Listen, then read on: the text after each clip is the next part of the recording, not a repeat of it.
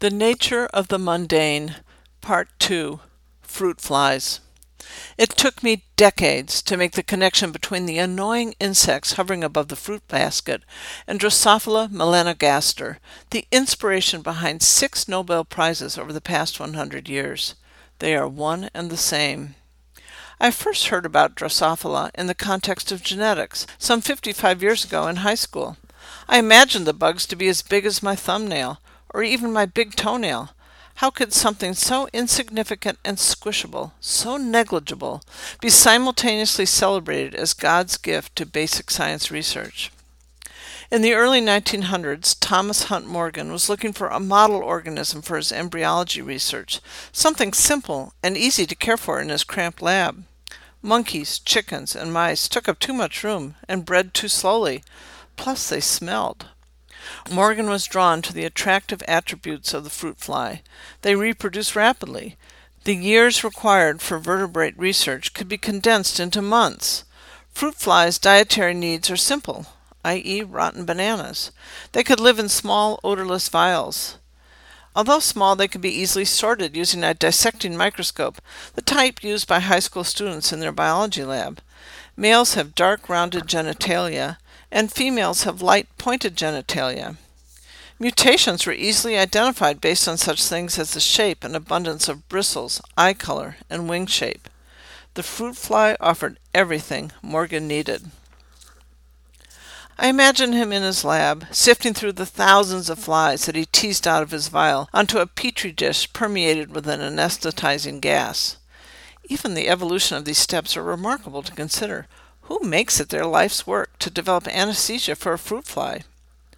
Hunt is snacking on a banana, which would have been fly food in a few days. He is startled, drops his banana. Holy shit, he thinks, look at that fly. All the other ones have red eyes. That eye is white.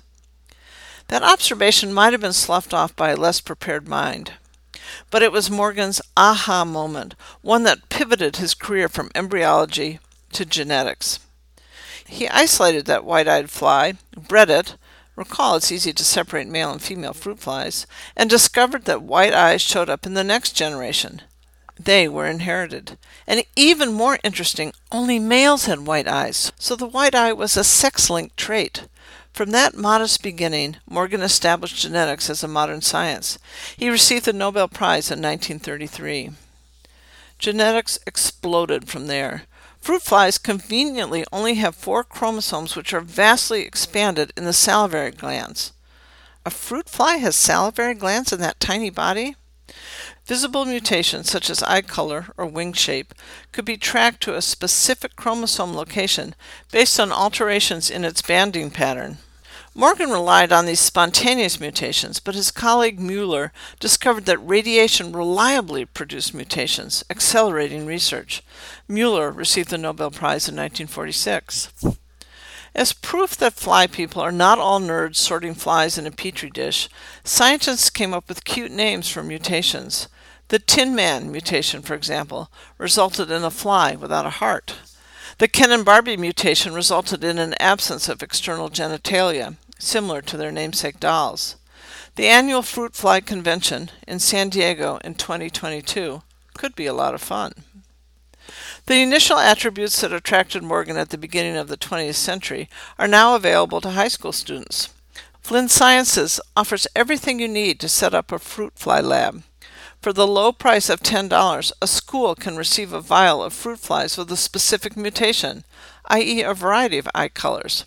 The Lullafly anesthesia kit, complete with a plastic container labeled Morgue, is a bargain at $11. I called Flynn Sciences full of enthusiasm, but was told that they only sold their products to certified schools. They were unmoved by my claim that I was homeschooling my 4-year-old grandson who was besotted by fruit flies. I decided to vicariously share Morgan's aha moment. A packaged fruit fly kit would be way too easy. Maybe I could use my magnifying glass to spot a white-eyed mutant in my composter. Fruit flies were everywhere. On the melon rind, on the corn silk, the rotten tomatoes. I plunged my head into the bin and felt the fruit flies swarm around my face. They didn't bite. They seemed innocuous, assuming they weren't attracted to the odor of my own overripened flesh. I quickly realized I needed a whiff of that lullaby anesthesia if I wanted to spend quality time with the jittery flies. Plan B was to set up a makeshift fruit fly lab in my kitchen. I put a splash of vinegar in a jar and stoppered the top with a funnel fashioned out of scrap paper. The fruit flies would follow the tempting odor into the bottle, but once in, they either would lack the desire to leave or lack the smarts to find the exit through the funnel. Once captured, I figured that putting the jar in an ice bucket was a suitable workaround for anesthesia.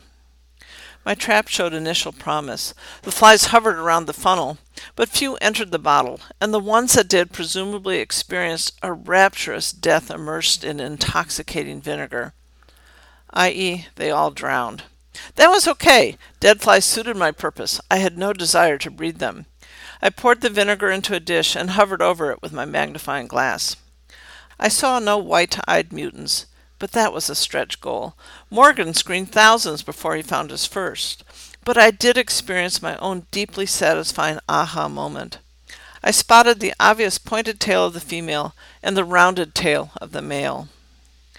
Fruit fly genitalia have inspired legions of fly people. I am pleased to join their ranks. Drosophila melanogaster should be celebrated as a model organism providing critical insights into human physiology. 60% of our DNA is shared with the fruit fly, and 75% of human genetic diseases have models in this humble creature. I thought of Jeffrey Hall, one of the recipients of the 2017 Nobel Prize. When informed, he replied simply, "I'm very pleased for the fruit fly."